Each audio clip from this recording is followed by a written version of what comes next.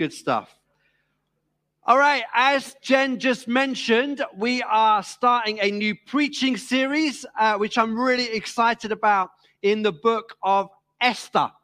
The title of this sermon series is called Courage for Today and Hope for Tomorrow.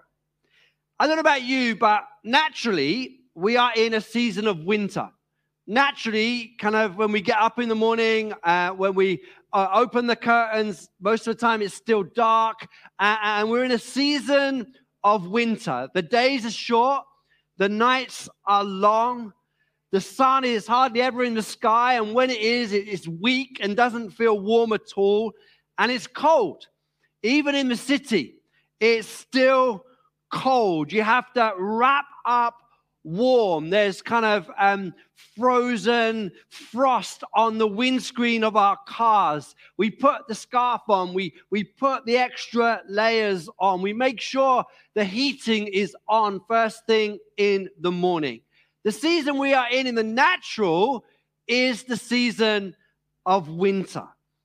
And the world we're living in today, especially over the last 2 years, seems to have been in winter for an incredibly long period of time. We've been in this global pandemic or some form of it, and lockdowns and restrictions for almost 2 years.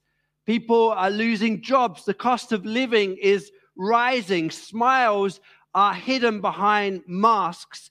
And the ugly reality of racism and systematic racism has been unearthed as just a reality that has not gone away. And there's the big, broad brushstrokes and headlines, and then there's the personal stories of people living in a season of winter. The single mum with 3 children, 2 of whom are in nappies, the small income, the tiny apartment, the husband who's gone AWOL, no choice but to keep going. Will winter ever pass? The man who runs his small business and the government loan has dried up. Times are tough. There's a payment on the car. There's rent to pay. There's elderly parents to look after who no longer seem to know him. Will winter ever pass? Or those in marriages that are not easy and fractious. Lockdown was the worst possible thing that could have happened to their marriage. They've tried everything. Counseling, they've tried help left, right, and center. What will happen to the house? What will happen to the children? Will winter ever pass? The book of Esther was written at a time of winter for God's people. It was written by someone, probably Mordecai, although theologians aren't certain, but certainly written by someone who felt outmaneuvered by their foes, by fate, and by fear. What I want us to do over the next 7 weeks is take a seat and see God at work. We're going to watch and see God at work through the book of Esther. I'm just going to read the first 2 verses, which kind of set up the context, and then we're going to get stuck into the rest of chapter 1. But I just want to read the first 2 verses. This is what happened during the time of Xerxes. Just one little note to say, some of your Bibles, it may say Ahasuerus rather than Xerxes. Ahasuerus is the Hebrew name, and Xerxes is the Persian name. We're going to go with Xerxes, but some of your Bibles might have Ahasuerus in there. This is what happened during the time of Xerxes. The Xerxes who ruled over 127 provinces from India to Kush. At that time, King Xerxes reigned from his royal throne in the citadel of Susa. So the book of Esther was written roughly 2,500 years ago. Persia is the modern day Iran, and the capital of Persia is Susa. Now, King Xerxes was this great and all-powerful king. If I haven't seen the film, but there's a film out there called the film 300. I'm not recommending it. It's 18 certificate. But the film 300 is about the story of King Xerxes. Again, I'm not a computer game guy, but in the computer game, the Assassin's Creed, there is a character, King Xerxes. The great Persian king, King Xerxes, ruled and reigned 2,500 years ago. His empire was huge. His empire was 127 provinces from India right through to Ethiopia, this huge kind of corridor on the map of an empire that was ruled by Persia. The only comparable is the Roman Empire. I mean, that's how big and how massive this Persian Empire was at this time. And King Xerxes was the most powerful man in the world. The palace in Susa was up on the hill. So people would look up to the palace and they would look up to King Susa. Sorry, to King Xerxes. Palace is in Susa. But King Xerxes was this kind of godlike figure. All-powerful, good-looking, all-powerful, godlike figure. Now, the question that many of you might ask is, where is God in the book of Esther? Some of you know your Bibles will know that Esther is one of only 2 books in the whole Bible never to specifically mention the name of God. The other book is the Song of Songs. Up until this point in Scripture, God is everywhere through the pages of Scripture. He's the creator God. He's there with his people. He's the God who speaks to Abraham. He's the God who liberates the children of Israel. He's the God who takes them into the promised land. He is speaking. He is acting. He is very, very present. But in the book of Esther, there is no "and God said." There is no mention of God's law. There's no mention of the temple. There's no dreams. There's no visions. There's no miracles. There's no sea being split into 2. God seems distant. God seems far removed, even absent. And if we're honest, that's the case for many of us at times in our lives. It feels like others hear from God, but we don't. It feels that others know the will of God, but we feel bewildered about, well, what is the will of God for my life? Others have dreams, pictures, words, but it's a blur for me. But God is at work in the book of Esther, as we're going to see over the coming weeks. And God is at work in the world today. The theological term is the word quiet providence. That's a theological term for God being at work in the book of Esther and in the world today. Providence. God, continuous control over human history. Hebrews 1 and verse 3 says it this: God is sustaining all things by his powerful word. Here's the thing. God has been known to intervene dramatically, to split the Red Sea in 2, to send manna from heaven, the virgin birth, miracles, healings, raising people from the dead. But for every divine shout of drama, there are 1,000 whispers of God being at work.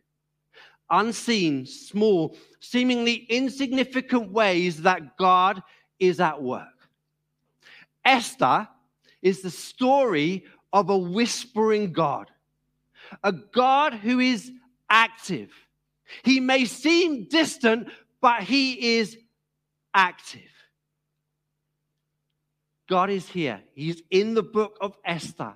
He is here in the world today, working by his quiet providence. Does God seem absent to you? Then Esther deserves your attention. Feels like everything is falling apart. Feels like you're living in a season of winter, of crisis, of confusion. God is the God of quiet providence. He invites you and me to partner with him. As we'll see as we go through the book, God says, look, I am the God of quiet providence. Relief will come. The question to each one of us is, will we partner with him? Will we be part of the solution? Mordecai and Esther, as we will see, they partner with God in quiet providence, and God opens things in the most incredible of ways. There's courage that is needed. But God's solution comes through ordinary people like Esther and Mordecai, and like you and like me. Winters don't last forever. Winters don't last forever. I want you to have that in your mind as you read the book of Esther. I'd encourage you to read it during the week. It's a fantastic read. Winters don't last forever. I've been married to my wife, Jen, for almost 14 years. And pre-kids, I always think pre-kids is BC, before kids, before children. You know, the whole world was different. Before children, and then children. But before children, BC, when we were married, we went to Paris one kind of long weekend or a few days to beautiful, romantic Paris. Love the city of Paris. And we were spending some time walking around, going to various art galleries and having coffees and beautiful French food. And one of these particular days, we were on this little small trip away. We went up Montmartre. It's a beautiful part of the city. And we kind of walked up, and it was just like a stunning day, and everything was set beautifully. It was sometime in May or June, that kind of time of the year. It was warm, but not too hot, and Paris looked its best. And, you know, there was people painting on the cobbles, and we were like, right, let's find somewhere for some food. Let's find somewhere for a really nice lunch. We're kind of here in Paris. It's picture perfect and everything is wonderful. So we picked this restaurant where we could sit outside, and, you know, the waiter does his kind of French thing, and it's just wonderful. Absolutely wonderful. You're sitting there and everything. We thought, right, what can we have that's really French? And we both really like, so we're like, right, moules frites, okay, which is mussels and chips, in case you're struggling with your French. And we were like, yeah, let's order that. And so we sat down, and, you know, just everything was just picture perfect, wonderful. And then we tasted the mussels. They were disgusting. They were rubbery. They were horrible. They just were wrong. And it's funny because that beautiful picture perfect afternoon is forever, we joke about it, is forever kind of shattered by the disgusting mussels. It felt like we'd been deceived and been lied to by these mussels. And as we go and read the rest of chapter 1, I want you to have this in your mind. So often, things aren't what they seem. The bright lights become the lonely nights. The fast cash becomes the mountain of debt. The being lured into bed becomes being left all alone. Have that in mind as we read Esther chapter 1, and we're going to start at verse 3. After the little kind of introduction we read as to set the context, we're going to start in verse 3. And the third year of King Xerxes' reign, he gave a feast for all his officials and servants. The army of the Persians and the Medians and the nobles and the governors of the provinces were before him, while he showed the riches of his royal glory and the splendor and the pomp of his greatness for many days, 180 days.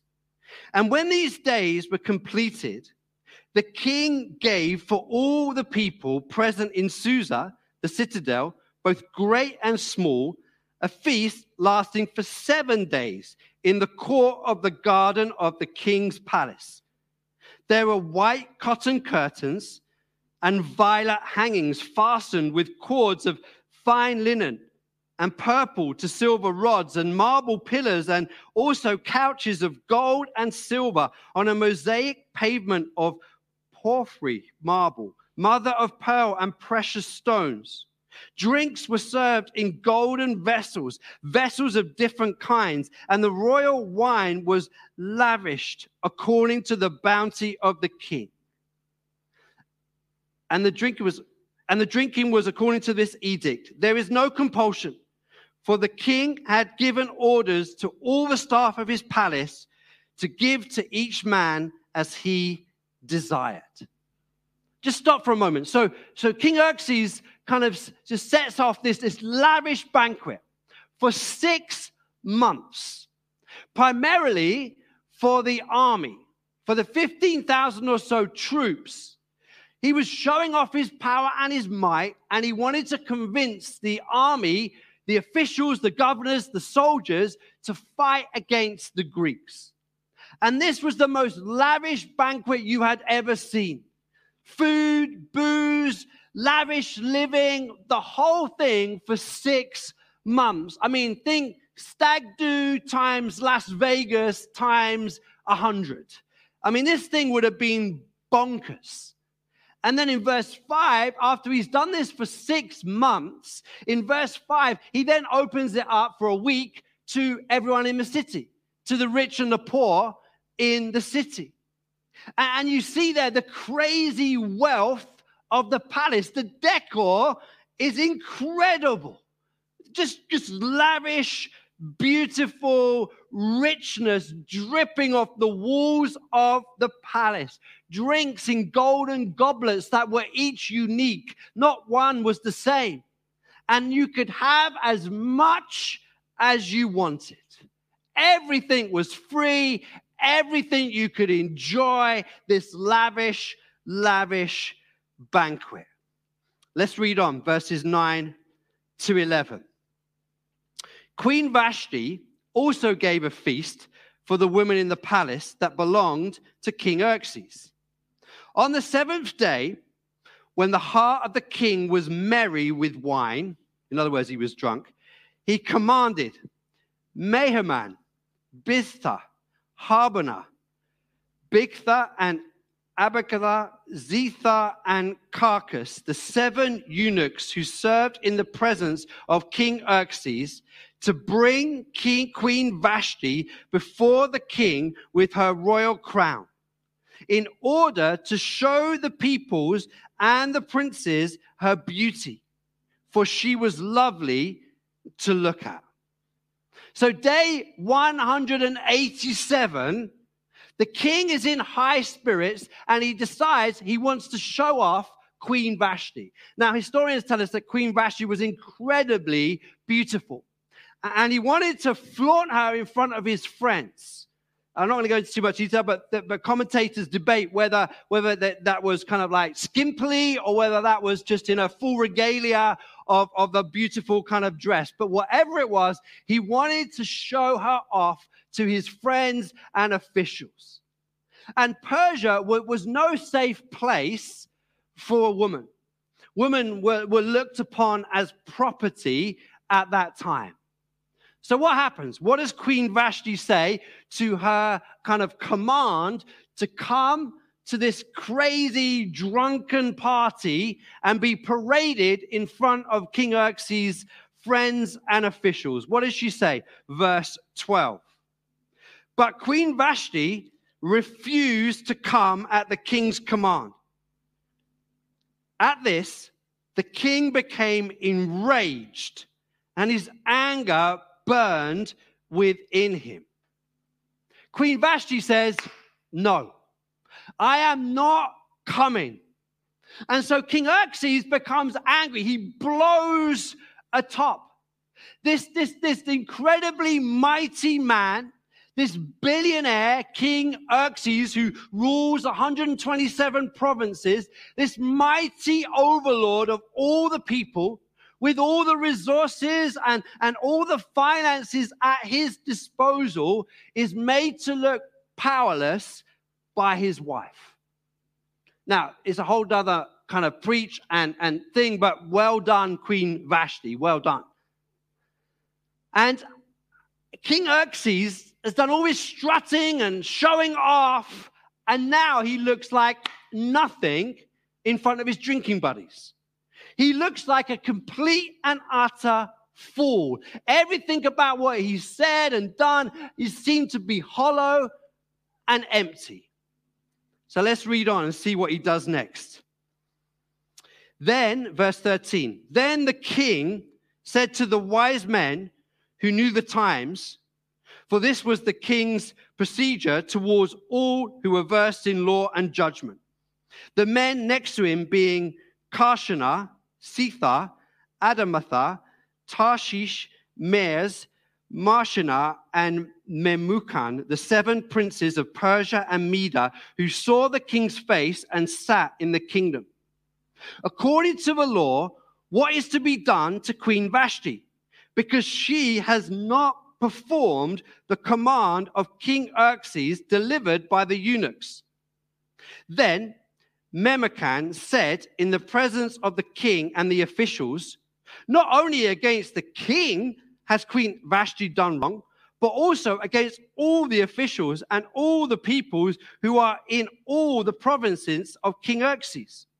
For the queen's behavior will be made known to all women, causing them to look at their husbands with contempt, since they will say, King Xerxes commanded Queen Vashti to be brought before him, and she did not come.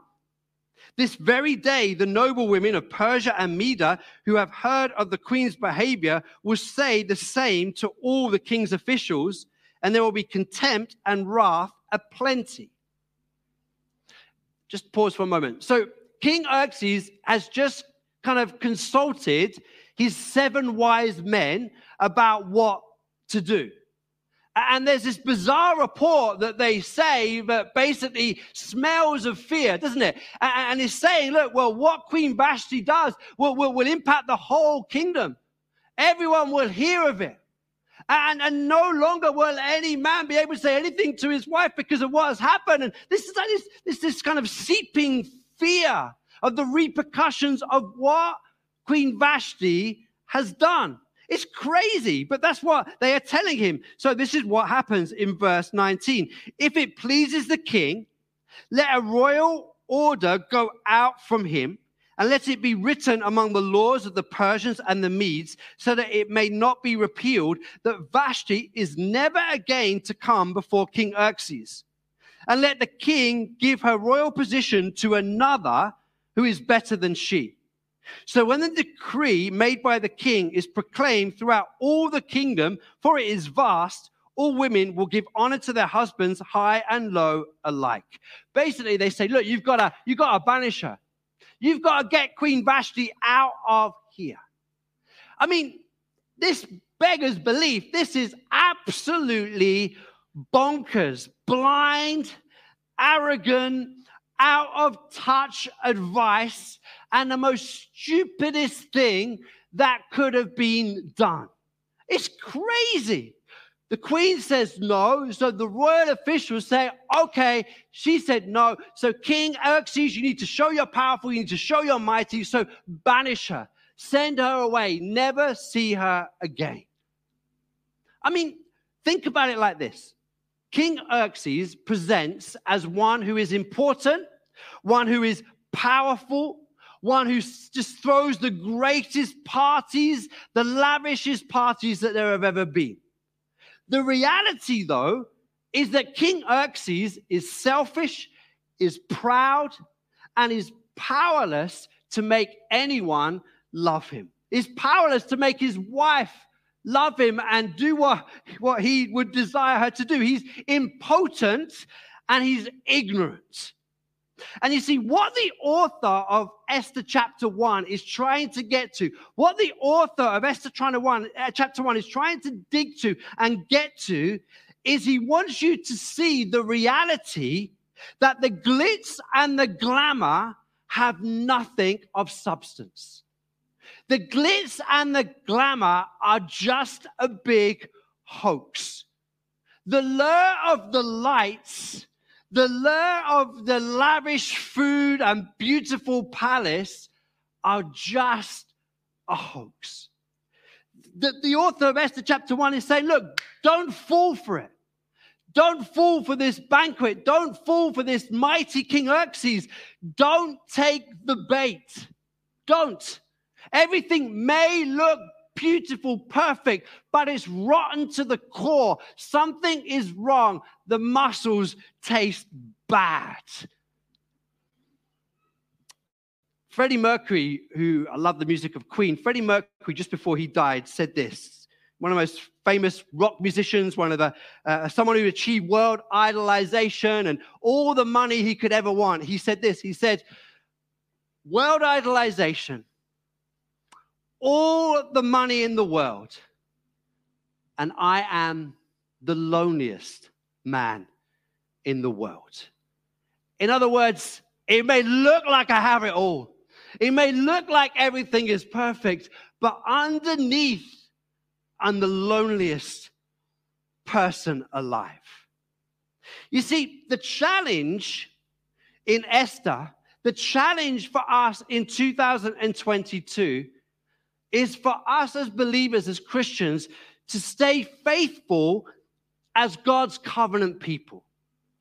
You see, God's people in Scripture are a covenant people.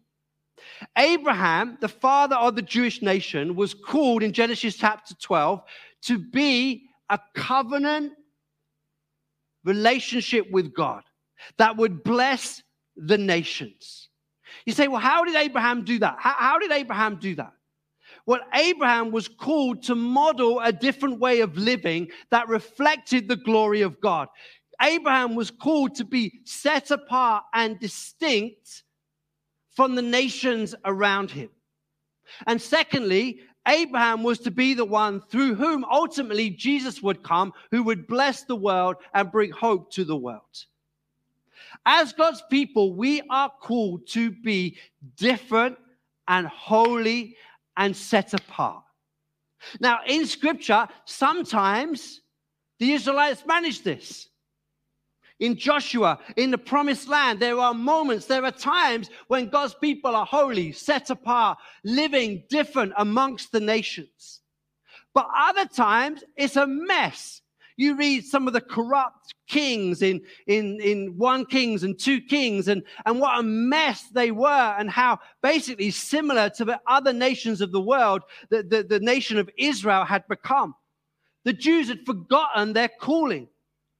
And then God, just to give you briefly a bit of history, God then used the exile to get the Israelites' attention. In 586 BC, the Babylonians took over Jerusalem. Then in 539 BC, the Persians overtook the Babylonians. And so Mordecai and Esther that we're reading about here, they are Jews for whom 3 generations they have been living in captivity.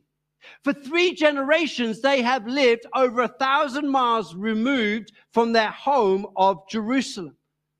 Esther and Mordecai would not be able to recall a time when they or their parents lived in the homeland, in the place in Israel where they were meant to be living.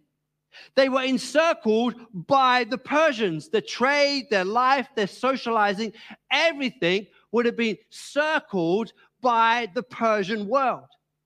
And here's the really interesting thing that really struck me this week. You see, the truly zealous Jews had taken the opportunity, by the time we get to Esther, to already return to Jerusalem. They'd already returned, you read it in Ezra, they'd already returned to begin rebuilding the walls and to begin kind of being set apart and distinct. So the Jews that remained in Persia had chosen to remain there. For most of them, exile had been kind. They maybe had a good job. Mordecai, we'll see, had a good job. They had secure positions in society. In other words, they were cozy in Persia. They'd been seduced by the bright lights. They'd been seduced by the lure of the superficial. They'd been seduced by the wine of King Xerxes, the beauty of his palace, and the riches of Ophir. Esther chapter 1 is a funny old chapter. We'll get to Queen Esther in chapter 2 and Mordecai Esther chapter 1 is a funny old chapter, but for me, I want you to take this away from it. Persia is lying to you. The world is lying to us. And so often as Christians, we forget our calling. We forget that the church is called to be set apart and different. We forget that the church is called to display the glory of God as we worship, as we love our neighbor, that we are different, that we are distinct, that we are set apart, that we are called to share the good news of Jesus Christ. The world that we are living in today spends billions of pounds lying to us, luring us in to lifestyles that ultimately hook us and make us weary and broken. Let me just give you a couple of examples. The lie that the world tells us that whoever has the most toys wins. In other words, you are what you own. You borrow money, you get into debt to get the bigger house, to get the bigger car, to get the latest tech stuff. You worship the stuff to hope that it brings happiness and it brings joy. The truth is, Scripture tells us in Matthew chapter 6, Jesus tells us, don't store up treasures on earth. They'll rot away. Store up treasures in heaven. Another lie is the lie the world tells us around pornography. Oh, it doesn't hurt anyone. It doesn't matter what you watch.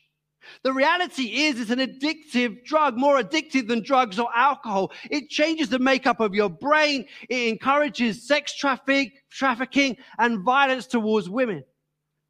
It's a lie that the world spins us, a multi-billion pound industry.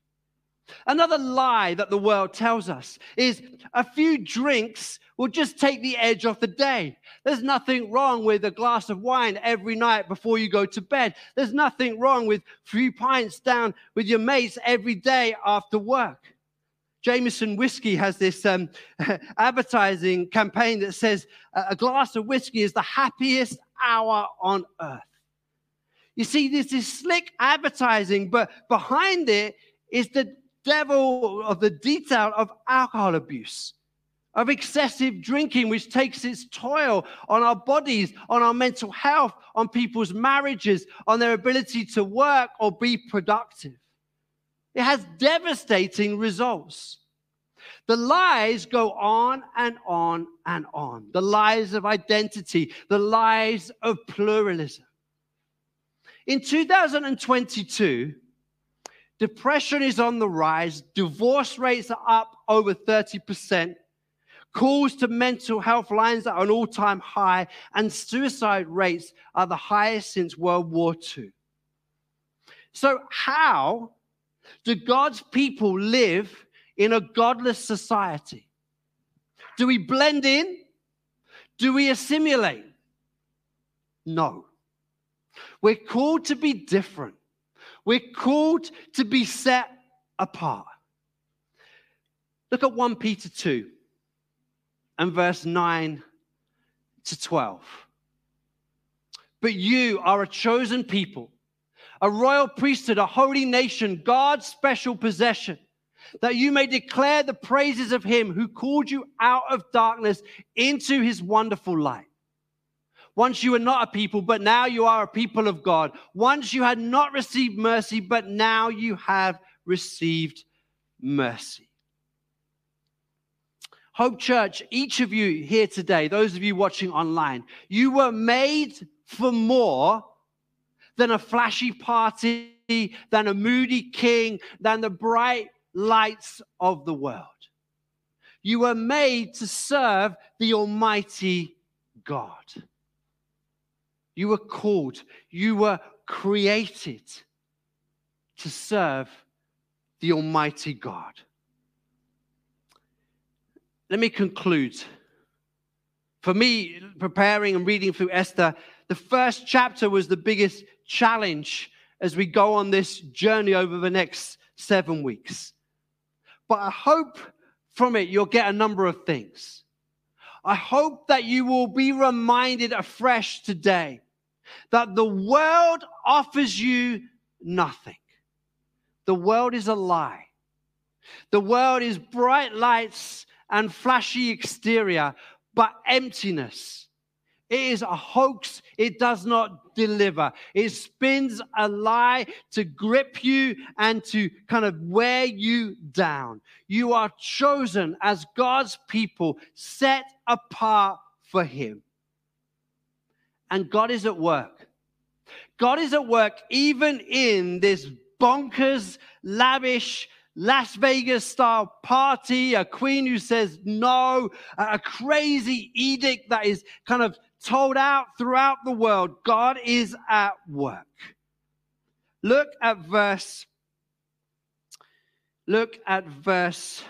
19. It says there, you miss it. But here is the God of providence who shuts a door and opens a door to another. And let the king give her, that's Queen Vashti's, royal position to another who is better than she. What's happening there? The door is shutting to Queen Vashti, and the door is opening to Queen Esther. God is quietly at work, even in the craziness of this passage. God's providence is here, even in the bonkers things we've read in Esther chapter 1. A door shuts for Queen Vashti and it opens for Queen Esther. God is at work. It may seem like winter. It may seem like there's challenges afoot, but God is at work. He is the God of quiet providence. We all see the big shouts of miracles. But God, most of the time, is whispering, is at work, quietly, gently, working all things for the good of those who love Him. Working all things for the good of those who love Him. Can we stand? And Charles, before we go to the next worship song, could you just put that 1 Peter scripture back on the screen? And Jonathan, if you're Adam, when you're ready, would you like to come up? We're going to worship in a moment to close, and I'm going to pray. But before we do that, as we close, I would like us to take a moment and to read 1 Peter 2, verse 9 to 12, together as God's people. Okay? In a moment, I'll count us in, but we're going to read it all together. It doesn't matter if one of us is a bit faster than the others and whatever, but we're going to read this together, because I want to remind you that you are God's people, that you are chosen, that you are set apart, that you are part of something special. So let me count us in, then I'm going to pray, and then we will worship to close. 1, 2, 3. But you are a chosen people, a royal priesthood, a holy nation, God's special possession, that you may declare the praises of Him who called you out of darkness into His wonderful light. Once you were not a people, but now you are a people of God. Once you had not received mercy, but now you have received mercy. Father God, I want to pray for us as we go out this week into the world. I want to pray, Lord Jesus, that we would realize afresh that we are your people, that we are holy, that we are set apart, that we are different from the world that we are living in. Lord Jesus, come right now. Seal that truth within us. Let us be better this week at living distinct lives that shine like stars, as it says in Philippians chapter 2, in a crooked and depraved generation. Father God, come. Just remind us afresh. Speak to us afresh.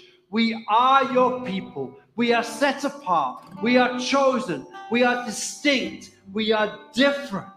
And God, you are with